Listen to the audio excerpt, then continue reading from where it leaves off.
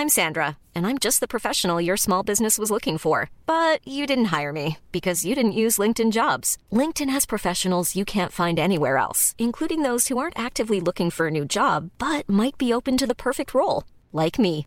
In a given month, over 70% of LinkedIn users don't visit other leading job sites. So if you're not looking on LinkedIn, you'll miss out on great candidates like Sandra. Start hiring professionals like a professional. Post your free job on linkedin.com/people today. Burrow's furniture is built for the way you live. From ensuring easy assembly and disassembly to honoring highly requested new colors for their award-winning seating, they always have their customers in mind. Their modular seating is made out of durable materials to last and grow with you. And with Burrow, you always get fast, free shipping. Get up to 60% off during Burrow's Memorial Day sale at burrow.com/ACAST. That's burrow.com/ACAST. burrow.com/ACAST. Spring is my favorite time to start a new workout routine. With the weather warming up, it feels easier to get into the rhythm of things. Whether you have 20 minutes or an hour for a Pilates class or outdoor guided walk, Peloton has everything you need to help you get going. Get a head start on summer with Peloton at onepeloton.com.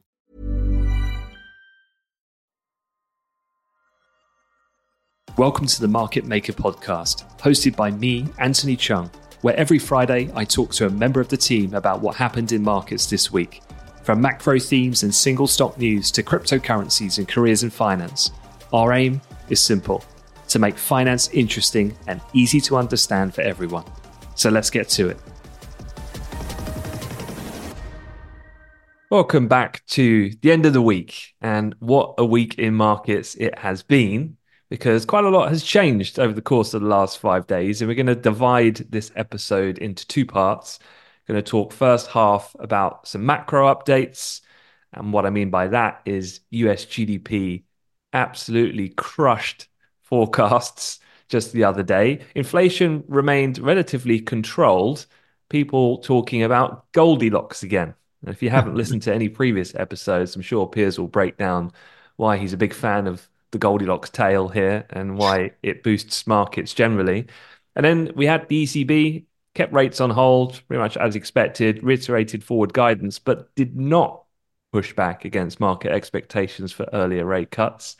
And then after we were kind of writing off Beijing saying, yeah, they're just letting the markets tank and how badly Chinese equity markets have been performing, they've come out with the bazooka and gone, here's $300 billion worth of stimulus, cutting interest rates, trimming the reserve requirement ratio. And so in kind, the Hong Kong stock market, which we were very much pessimistic about in its recent performance, has clocked its best day in more than 2 months on Wednesday after that action from the Chinese government. And then the second half, we're going to just break down two stock stories, one good, Netflix, and one not so good, Tesla, who I think, I had a look this morning, they were down, 12% they closed down yesterday. So pretty big moves. And, on the flip, Netflix was up as much as 14%. So, yeah, big moves. Finally, your Tesla short was finally becoming less expensive. Don't get me wrong. It's not that I short it. It's that I talk it down and then buy into it on dips, you see. Right. So I'm one of those, I'm a typical kind of, banking philosophy. I'll just talk it down and then take the other side. All right. Well, look, let's kick it off then with the headline US advanced Q4 GDP. And just so everyone's on the same page. So with GDP readings, there's 3 readings. The advanced reading is the first reading of the prior quarter. So it's always the most important one, because at this point, all we have are kind of factored, like model generated estimates. Whereas going forward in the preliminary and the final readings, they're just purely statistical revisions to that first reading, which is the one we've had this week. So it's really important. Obviously, it's a key component for, are we going to have a soft landing? What's that going to mean for the interest rate expectations? And it came in at 3.3% versus expectations of 2%, which is a really big beat if you're not used to looking at these numbers. So what did you make of that when you saw that? Well, we know that the US economy's been in this mode of, outperformance, right? Resilience. That's been the story of the last 12 months. And so it's surprised in the least surprising direction. Better than expected is the mode of operation these days. So if it had been worse than expected, that would have been a bigger surprise, if you see what I'm saying. But yeah, the size of the beat's huge. And, a lot of that coming from, a decent sort of personal spending was up 2.8%. And that's, if you think about consumer spending, that's essentially two-thirds of the economy. So when you're thinking about that GDP figure, then yeah, two-thirds of it. Because we of course measure GDP in dollars. So actually, it did mean that and it was the last quarter of the year, so we've got full year figures for 2023 as well within this reading. And so in 2023, the US economy clocked $26.95 trillion. And yeah, stellar performance. And I think that you've got to continue to be fairly shocked, actually, at just how strong this thing is. When you're thinking and living in Europe, or certainly when you're looking at China, it's very, very much pointing in the exact opposite direction from a China point of view. In the UK here, where for the whole second part of 2023, at best, the economy was zero. And here you got the US 4.9% growth in quarter three, 3.3% in quarter four. And by the way, I should just point out something, a clever little trick that the US do. When you're reporting your GDP figures, the US report their figures in what's called an annualized way. So when they say that the economy grew 3.3% in quarter four, it did not. If you took the growth rate in those 3 months and multiplied it by 4, they kind of give you an equivalent full year growth if the economy grew at that rate for a full 12 months, right? When like the UK report their GDP, we don't annualize it. So we report it as in just the growth in those 3 months. So that's one slight caveat. But why would you not follow that protocol of optics? If the US is the biggest economy, it drives the most investment, it has the most importance. I get like, let's be principled and report the true numbers, but but that, put that to bed. Like, wake up and smell the coffee. I'm afraid, like, you got to annualize that. Surely your marketing department needs to push a little harder there. It's very British, isn't it? Yeah, you got to kind of play it down. Let's not. We don't want to be seen to be being arrogant here. But yeah, anyway, back to the point. 3.3%, mega. And you've really got to start. Well, so some parts of the camp are going, well, hang on a minute. We're thinking rate cuts throughout the whole of 2024, but the pace of growth here is like, wow, we may not get rate cuts at all for the first half of the year. So there are potential consequences to rate cut expectations because this figure is so strong. But for now, it's been a great week. Like, I was looking at stocks, okay, and not just US stocks, but S&P hit new all-time highs this week and actually broke the previous high that was January 2022. But it's not just the US, right? And obviously a lot of that US growth is driven by the Mag 7, or really we should call them the Mag 6 now, because there's been a casualty that we'll talk about later in the pod. But it's not just US stocks, because if you check out like things like Nikkei 225, so that's the Japanese stock index, new all-time highs this week. Let's venture into Europe. The DAX, new all-time highs. The CAC, that's the French index, DAX being the German index, CAC French index, that's testing new all-time highs. So that maybe just makes the point that if the US is strong, then the world is in a good place. It is the dominant economy. It has the most influence on everyone else's economy because they're the biggest and their consumption is so massive. And so, yeah, if anything goes wrong in the US, the whole world's in trouble. But when it's on fire, then it's propping up everyone else at the moment. Imagine if the US economy wasn't performing well. Well, I mean, the UK economy would 100% be in recession right now. So, the US is kind of doing everyone a favor, but the question is just how long can it last? How long can the decoupling here continue? But yeah, for now, phenomenal. Yeah. Phenomenal numbers. And the other thing that came out with GDP is core prices. So PCE, personal consumption expenditures, which the Fed look at for inflation. So the two big components everyone looks at being then the growth rate, but also what is inflation, key weighted factors for their policy decision making kind of process.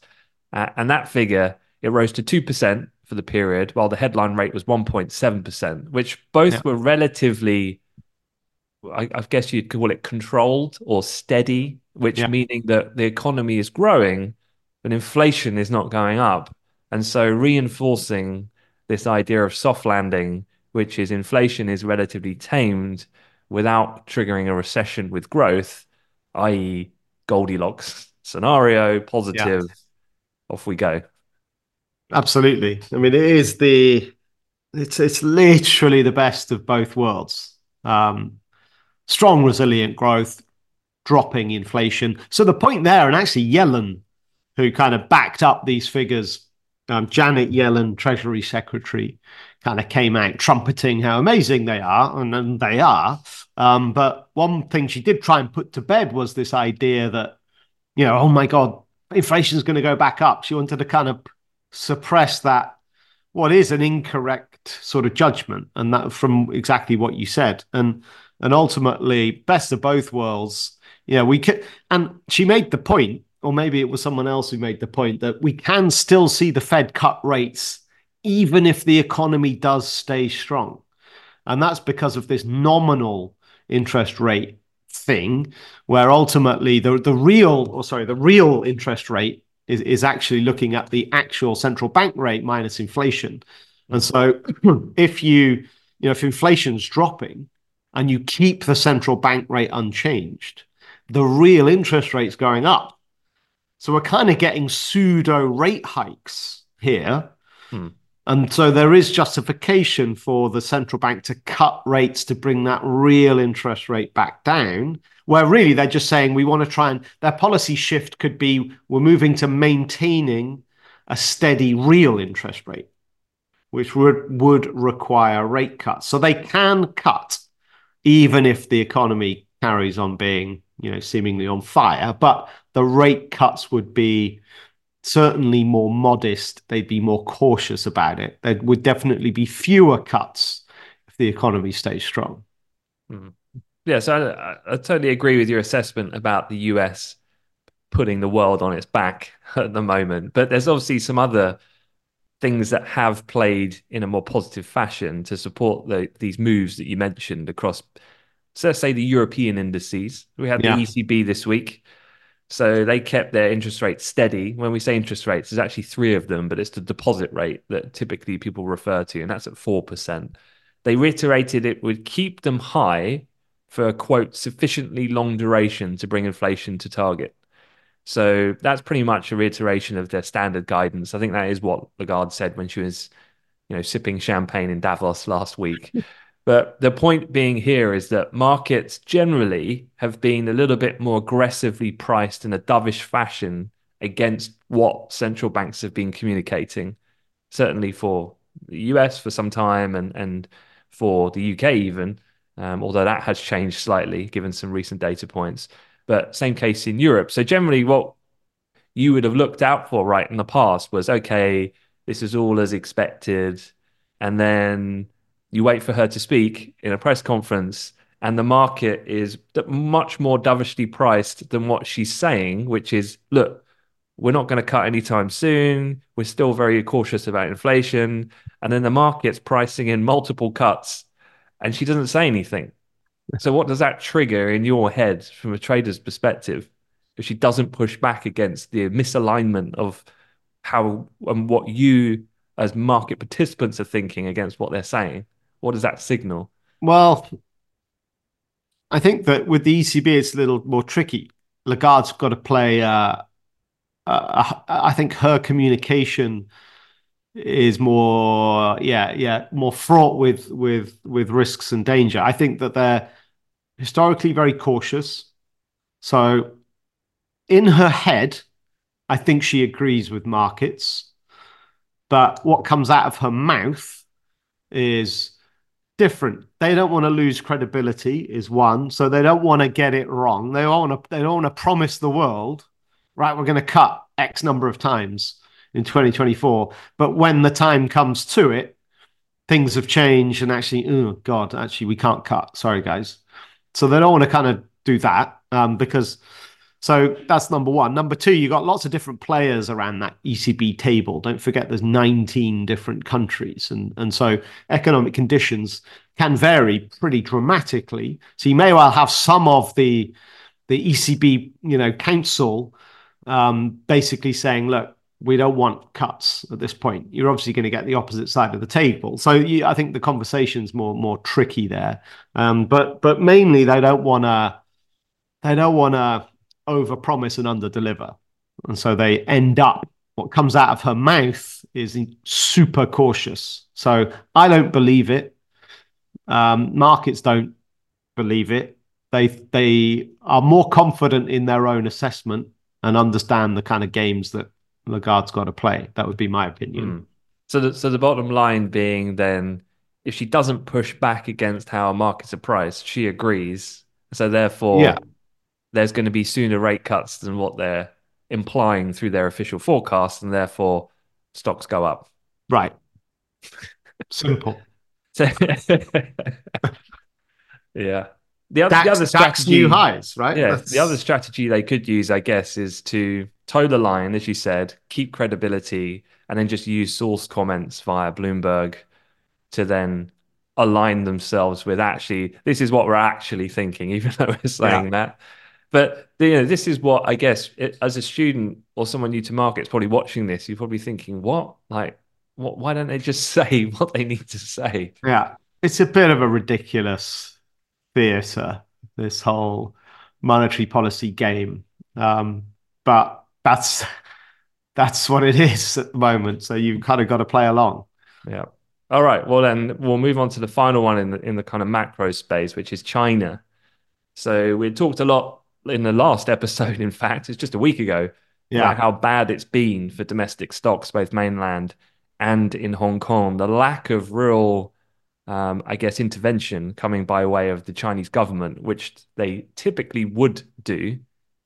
It looks like enough is enough. And this week they've come in pretty heavy-handed and gone for the full across the board. Well, how they talked about it was a broad plan where they're going to guide money into sectors of national importance to boost the faltering economy.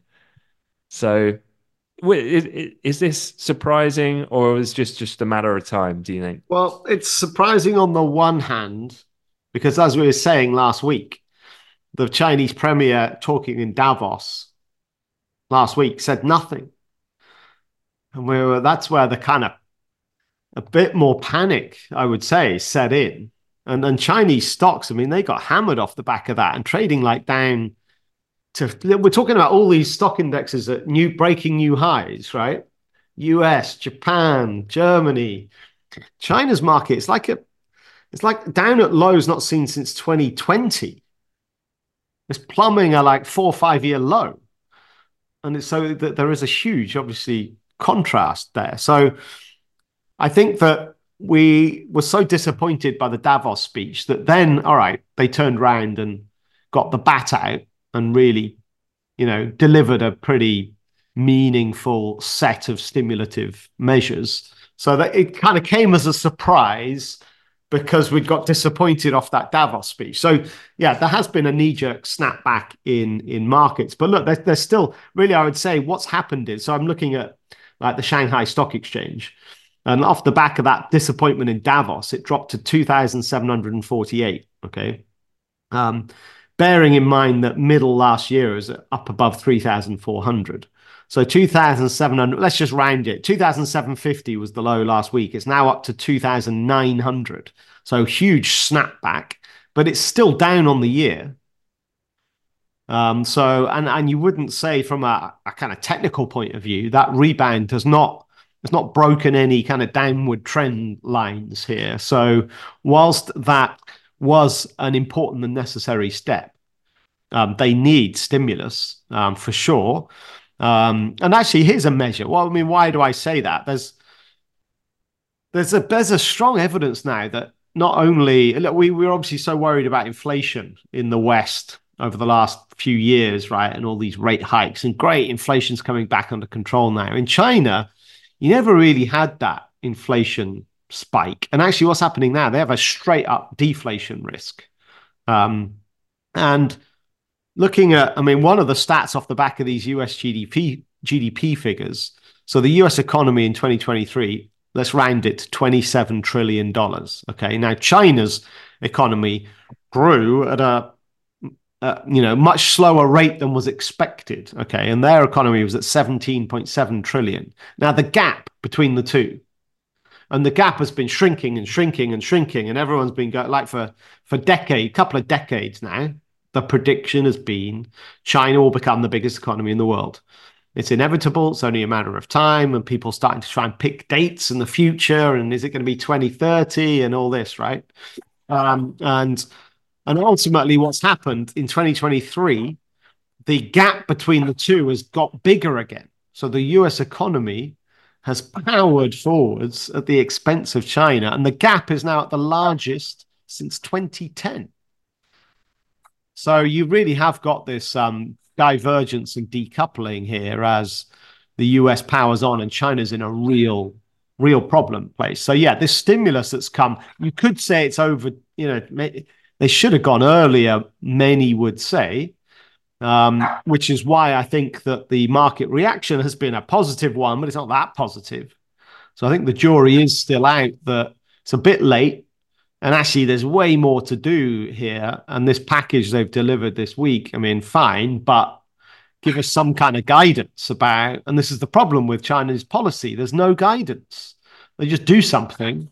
And then they don't really tell us, right, what's our roadmap for 2024? What's our policy going to be for the next 12 months? And then so it's hard. If there's no roadmap, no guidance, then you can only go. So this is how I'm talking from like when I was on the desk and you were trading. So you would always say to me, like, I don't know, what's the probability they're going to cut today? Because you'd get signals like economic deterioration would kind of signal that something's going to happen. They're going to cut rates. They're going to cut the reserve requirement ratio, stimulus package, whatever it might be. So without forward guidance, you can only look at back data, which is, well, what is the routine pattern here? And actually looking back through all of the episodes, you could pretty much nail it down to like a time of day where generally they want biggest bang for their buck. So they don't make an announcement overnight in the Asia session. Normally, they would do it just as a crossover of mid-morning UK as US are coming in, totally outside of their hours, so that they let the world know. So if you're looking at backward looking, then they do always, through necessity, take action.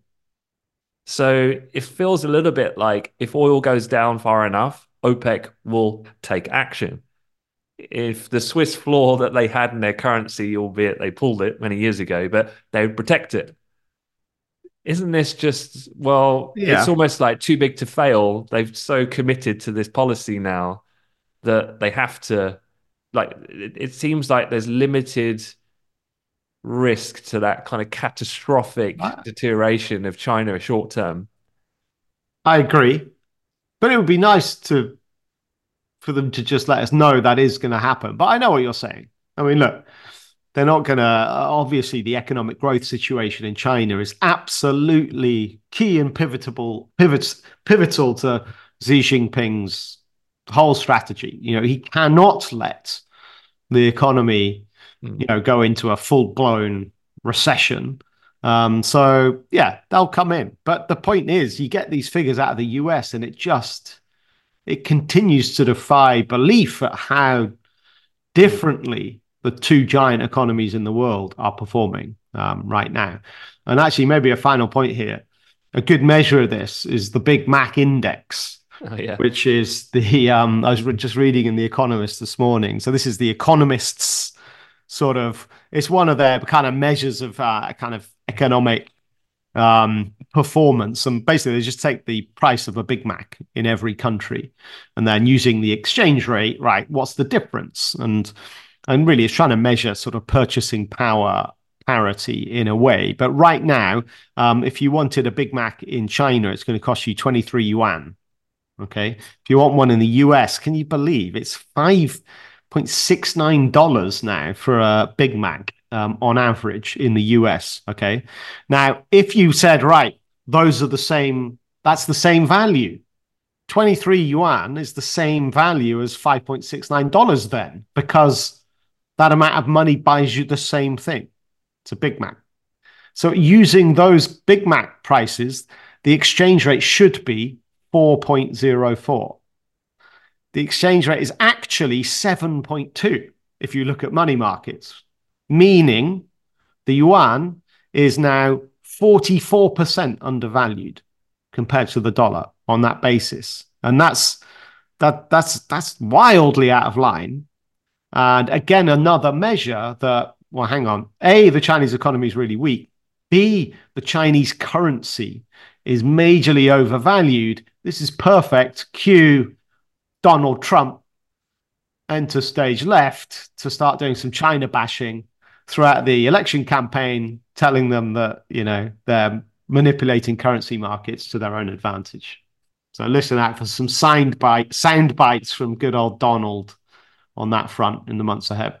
Hmm.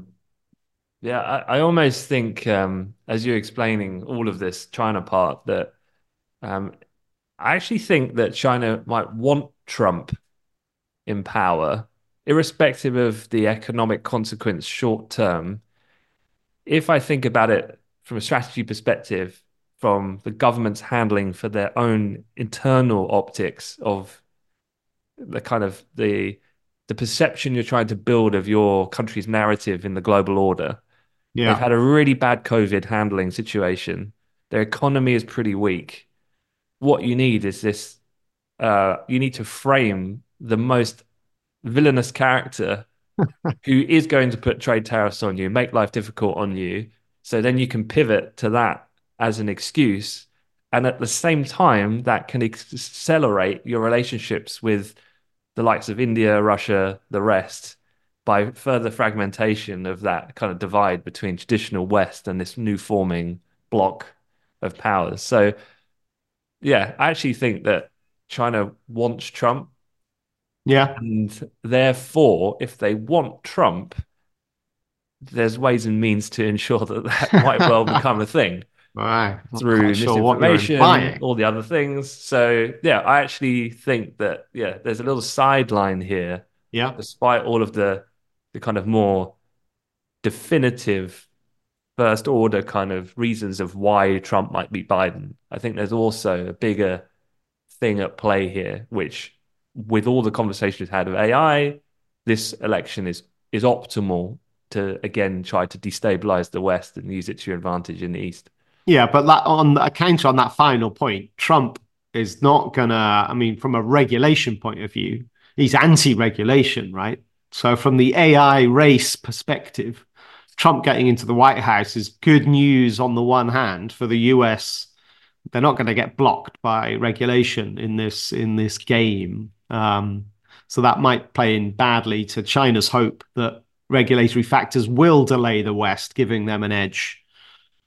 But yeah, there's so many moving parts. It's fascinating. All right, well, look, let's go on to the stocks side of the conversation. So, where do you want to go? Do you want to talk positive or negative? I think let's end on a positive.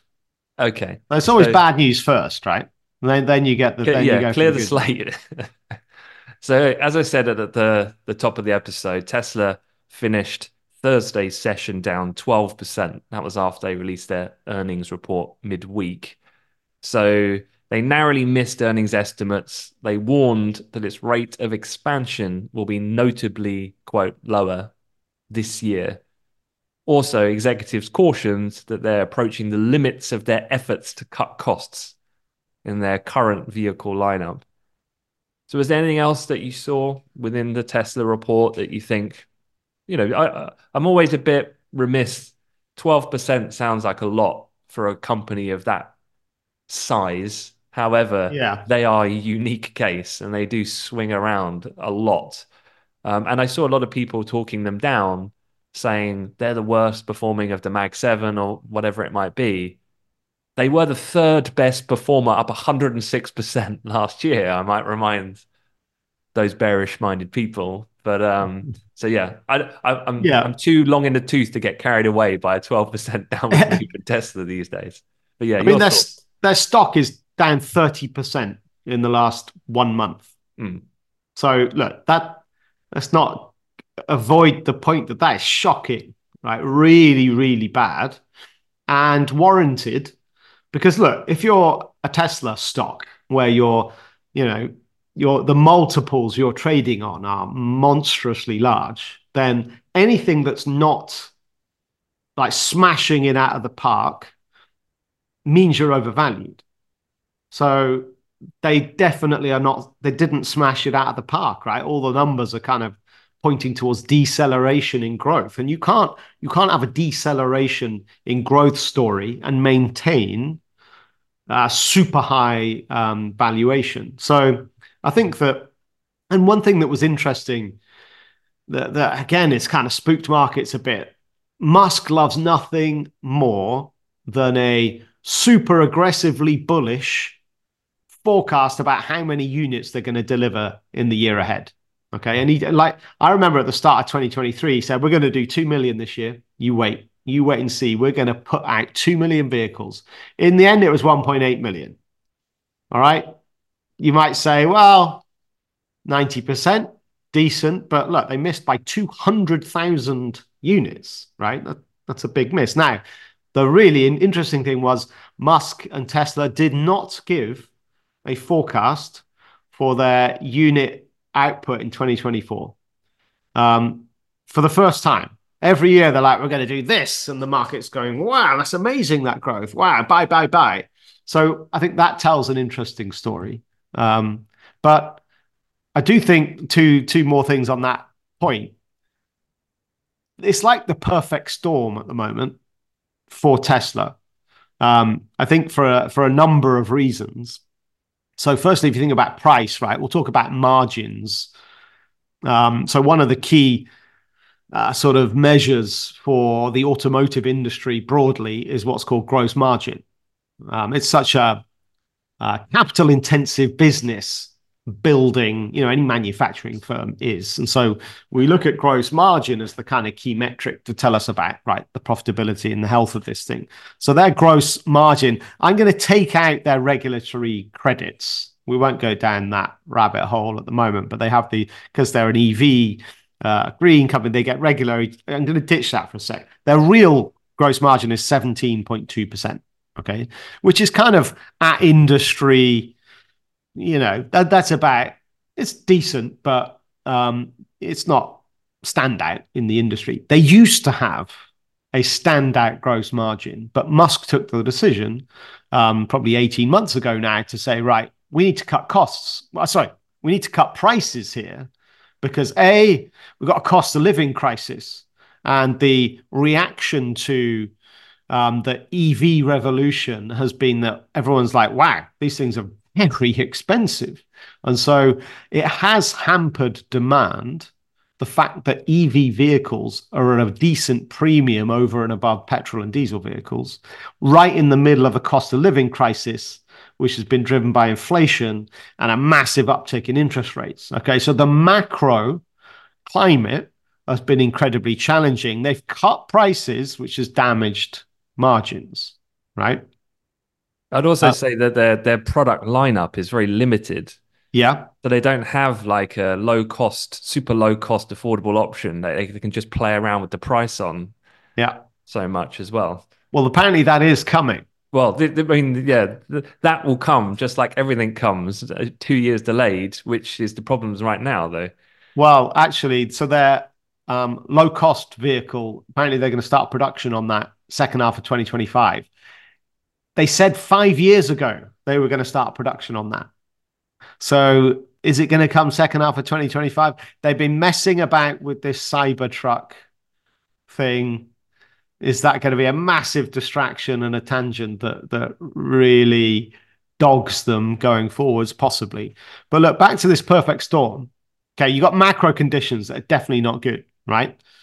Let's drop price, undermining margins. That's number one. But on the demand side as well, you've got, I read an amazing stat. So Hertz, biggest car rental company on the planet, they've sold 33% of their EV fleet, and they've bought petrol vehicles to replace them, which is the most remarkable stat in what is generally an overall story that the momentum of the shift to EV has actually quite dramatically dampened.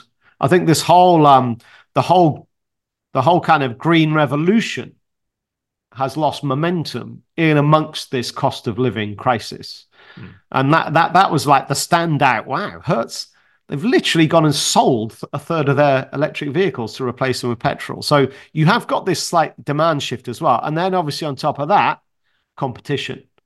And so we've been talking about BYD in China becoming the biggest EV seller in the world now, overtaking Tesla. And so, you've got this, it's coming from all angles in terms of headwinds for Tesla. And so it all translates into then what is looking like a deceleration in growth. And whilst they didn't give us a figure for the number of cars they're going to produce this year, Wall Street are predicting 2.2 million vehicles, which would be a 20% increase. The problem with that, Musk 3 years ago said, we're going to be on a 50% growth rate year on year for the next 10 years. And we're 3 years in, and it's already possibly dropping to 20. So that's your problem with your valuation and your share price and why it's off 30%. So if I was Elon Musk, I would say, we can do 50% for the next 7 years. And then the shareholders will go, how? And I'll say, give me more stock of Tesla. And I will start to then pull some levers, pull a rabbit out the hat like I always do. I always deliver. I'm the world's richest man. Like, let's just give me my 25% because I've sold down my stake to finance my terrible acquisition of Twitter. So, I mean, you got to applaud Elon here. Well, so that story used the situation to his benefit. There's another element to it, but you could say, yeah, maybe he doesn't have enough skin in the game to care anymore. He owns 13% of Tesla now, having sold a massive chunk to buy Twitter. But his angle, I wonder if people would be surprised by how little he actually owns, because I think most people assume that Tesla is Elon Musk. Well, yeah, they are one in the same, right? But maybe not quite so much at an operating level anymore. But so that angle, because he said this on the call, he basically, and this was more about the direction of AI and robotics, right, within Tesla, because Tesla, I mean, they're quite a phenomenal company, right? And they're sat on what potentially could be the biggest and best data set on the planet. So when you're thinking about AI, well, you need data and you need large language models and you need, to train these AIs, and they've got it, right? And they're also you could argue, the global leader in robotics with this Optimus kind of humanoid robot that they've built. But basically, Musk is going, well, look, guys, I can see this company Tesla, if we go down the AI and robotics route, I can see this being the most valuable company in the entire planet. However, I'm not sure I'm prepared to do that with Tesla. I might spin and take the AI and robotics piece and do it somewhere else. I would like to do it in Tesla, but I'm going to need 25% of the company. It's genius. You've got to love it. It's genius. What do you do as a Tesla shareholder? What do you do? You're like, damn it. All right, fine. Because you'd rather have Musk and his AI and robotics plan in-house. But that extra, like, what, 10%, 11%, that's going to cost you what from the market valuation perspective? So he's getting what, 100 billion? Yeah. When he's saying all the right stuff, he's saying, I want to be an effective steward of very powerful technology. So 25%, would give me enough of a stewardship, without me being, owning the majority. You got to love it. You got to love it. If you don't love it, you'd be consumed with hate. So yeah, I've gone through the full cycle. So yeah, I'm gonna have to give him a pat on the back. I'm liking how he's playing the 30% drop of his company over the last quarter or last month, actually. All right, we said we'd end on a positive. Yeah. That positive was Netflix. And yeah, their shares surged after they've just reported their best quarter of growth. So this is the opposite, right? We talked about Yeah, I think the sales number at Tesla at 25.2 billion. Not only was that below street estimates, it was the slowest pace of growth in more than 3 years for revenue for Tesla. And again, in the context that you were saying, that's really bad. Netflix, best quarter of growth since viewers were stuck at home in the early days of the pandemic. And their subscriber numbers were insane. I mean, against street estimates of 8.91 million, they clocked in at 13.1 million new customers, this is, and their stock soared. Yeah. It's a great story, I think. And that puts them at 260 million in total. And it's a great story. It's a bit like Meta in some ways, where Netflix and Meta got killed. I mean, I'm talking about the stock in 2022 and 2023. And so Netflix was a bit before. So Netflix peaked during the pandemic, of course. User growth just went through the roof and it was phenomenal for them. And their share price peaked at $686. And that was in October 2021. Okay. 686. Then they plummeted and the low was June 22 was at $167. Wow. Okay. What were they pre-pandemic? Pre-pandemic, so in, let's say, back end of 2019, you're looking at about $267. Okay. So they went, in 2022, they're below pre-pandemic levels. And it's because of the war, the battle, the streaming battle that was going on with the other competitors, and basically Netflix going, right, we've got to produce our own unique content. Let's get the checkbook out and let's just go on a spending rampage. In 2021, they spent $17 billion on new content. Okay. And everyone was like, oh my God, decelerating subscriber numbers. In fact, subscriber numbers started to drop just as they were spending way more than they'd ever done before.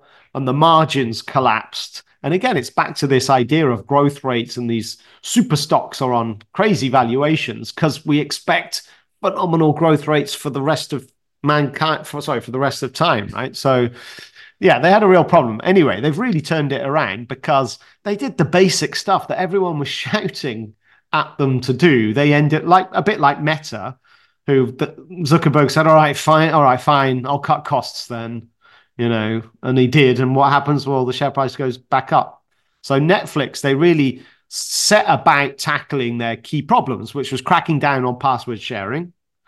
They've also introduced a subscription level that includes advertising, which grew at 70% at that subscription level. That's phenomenal.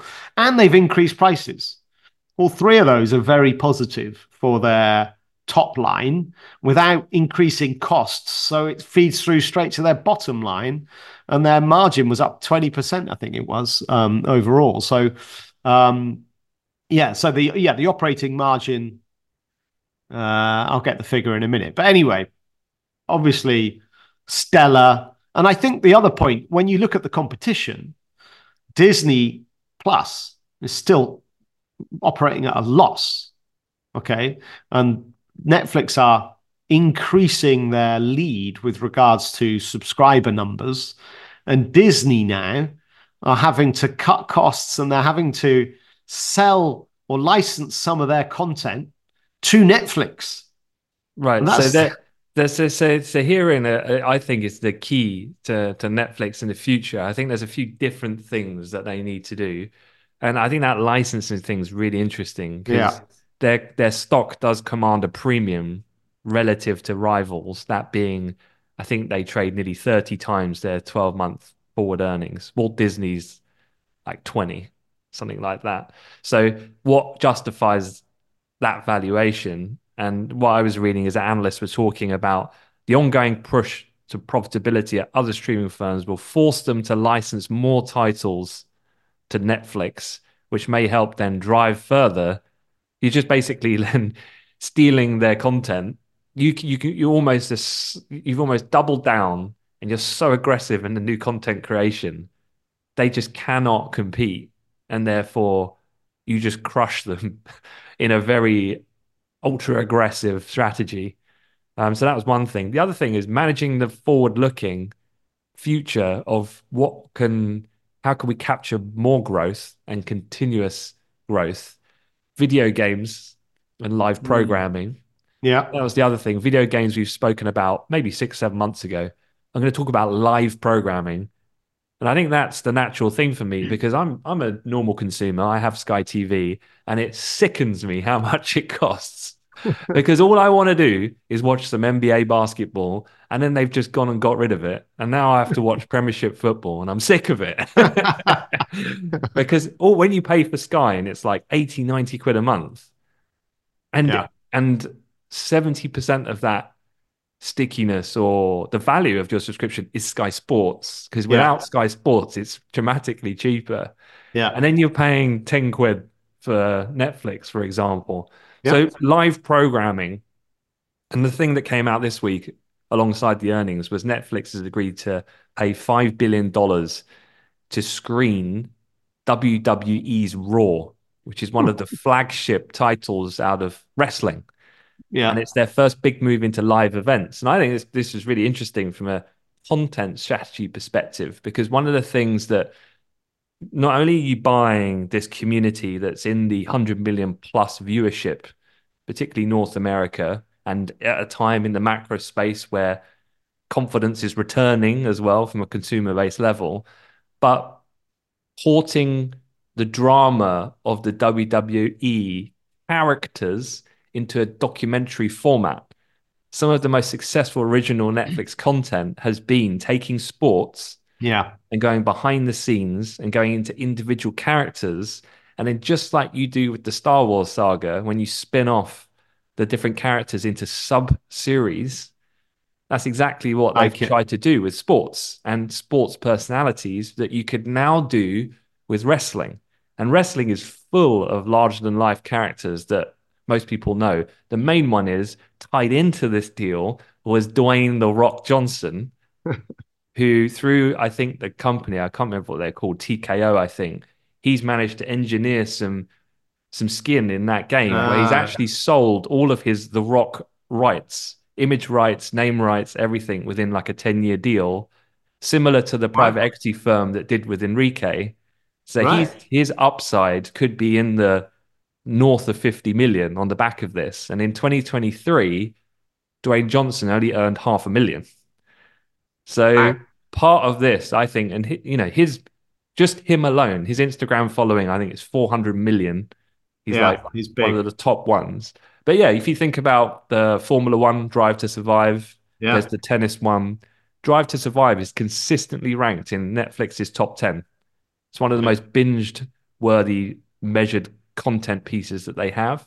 So I know wrestling is not for everyone, but I think it was quite a neat move to go into a fairly matured marketplace um, in live entertainment, which I think is, there's one thing like Tesla talking about AI and robotics, and all okay, they have this robot that let's be frank, it's naff at this point. It could be something interesting in the future, Yeah. but you've got to deliver. But at the moment, how do you deliver on live programming? Well, live programming is not really so much as you've got to create it. You just need to own the right to be able to show it. it's a much easier route to the outcome, if you like. Video games a little bit different. There's this whole kind of integration software. There's, it's more complicated, I'd say. So yeah, I thought that was interesting as well with Netflix this week. It's probably helped. Yeah, and I think the other point, they've built this moat now. Because basically, as I said, they spent an absolute fortune on content when interest rates were at zero. And they debt fueled it, and they were able to borrow huge sums and invest aggressively. Now they've built their original content, but now interest rates are higher. There's no way they could do the same strategy now that they did 4 years ago. Literally no way. Absolutely impossible. Point being then, the competition, well, they can't do it now either. And so from an interest rate point of view, yeah, they really took advantage. I'm not saying they were geniuses and knew that interest rates were going to go up and right, quick, let's borrow huge sums now. I don't think that was the strategy. It's just worked out hugely in their favor. And so they've become this dominant player with the kind of, it's almost like the ladder's been kicked out underneath them now that debt costs a lot. And so it's just hard to catch. So to finish, they were trading at, I think you said like 230 pre-COVID. They dropped to what, 170, 180. They rose to 680. What are they today? 562 as of the close last night. So they're almost double what they were pre-pandemic then at this point.